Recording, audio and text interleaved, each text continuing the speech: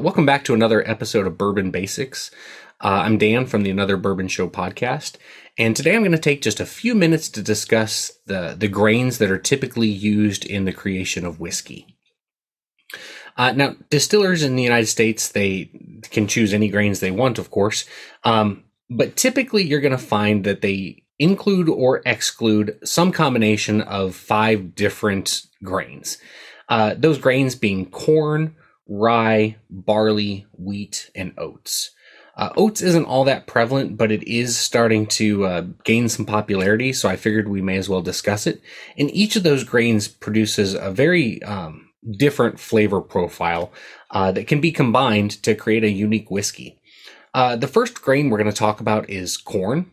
So corn, typically in the inclusion in a whiskey, provides a very specific type of a sweetness to that whiskey.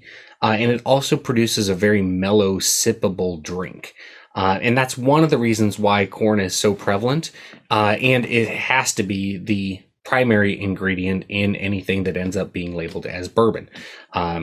So that's what corn provides to a whiskey, is a smoothness and a sweet characteristic. The next one we're going to discuss is rye. So rye tends to add a very spicy flavor to whiskey, a very peppery type of a spice to whiskey, and it adds a very high level of complexity too. So a lot of distilleries like to use it because of that pepperiness and that complexity that it adds. The next one we're going to discuss is barley. Now, typically whenever barley is used, it's not just the plain grain. What they end up doing is referred to as a malted barley. Now, to malt something, doesn't matter which grain it is, but barley is typically malted. Malting is where you take the grain, you allow it to germinate and to sprout, but then you want to stop that germination process through heating. Now, that heating provides that barley with a different type of a flavor depending on how you heat it to stop the germination process to malt it. No matter where you stop that malting process, it's going to provide some different level of a toasty flavor to a whiskey. It will add a very toffee heavy type of a flavor to a whiskey, which adds to that uniqueness and the complexity of what you end up drinking out of that bottle. And barley is very commonly used. Specifically, if you're drinking an Irish whiskey or a Scotch whiskey, there's a good chance that whiskey is 100% malted barley. And if you're drinking Scotch specifically, when they malt that barley, the heat that they use to stop the germination process to malt it is oftentimes made like that heat is generated from smoking peat. That smoked peat moss is what provides the heat to stop the germination process, but it also adds a smoky flavor to the barley, which then transfers over to the glass eventually once it's been distilled. Next, we're going to talk about wheat. Now, oftentimes wheat is in a bourbon is used to replace rye.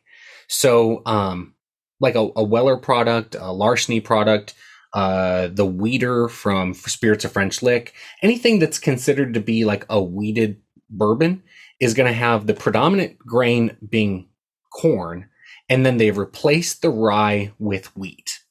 Now, the removal of the rye takes away some of that spicy, peppery flavor, but the wheat addition adds a subtle sweetness and really increases the smoothness of the whiskey itself.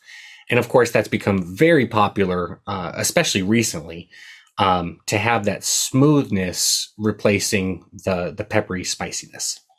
And then the last grain that is occasionally used is the oats. Now, oats isn't typically used all that much because it's not an easy grain to use. First of all, it doesn't have a very high sugar or starch content, so you don't get nearly as much alcohol through the fermentation and distillation process as you do from the other grains. But additionally, oats, when you create that mash, does create almost an oatmeal type of a mixture.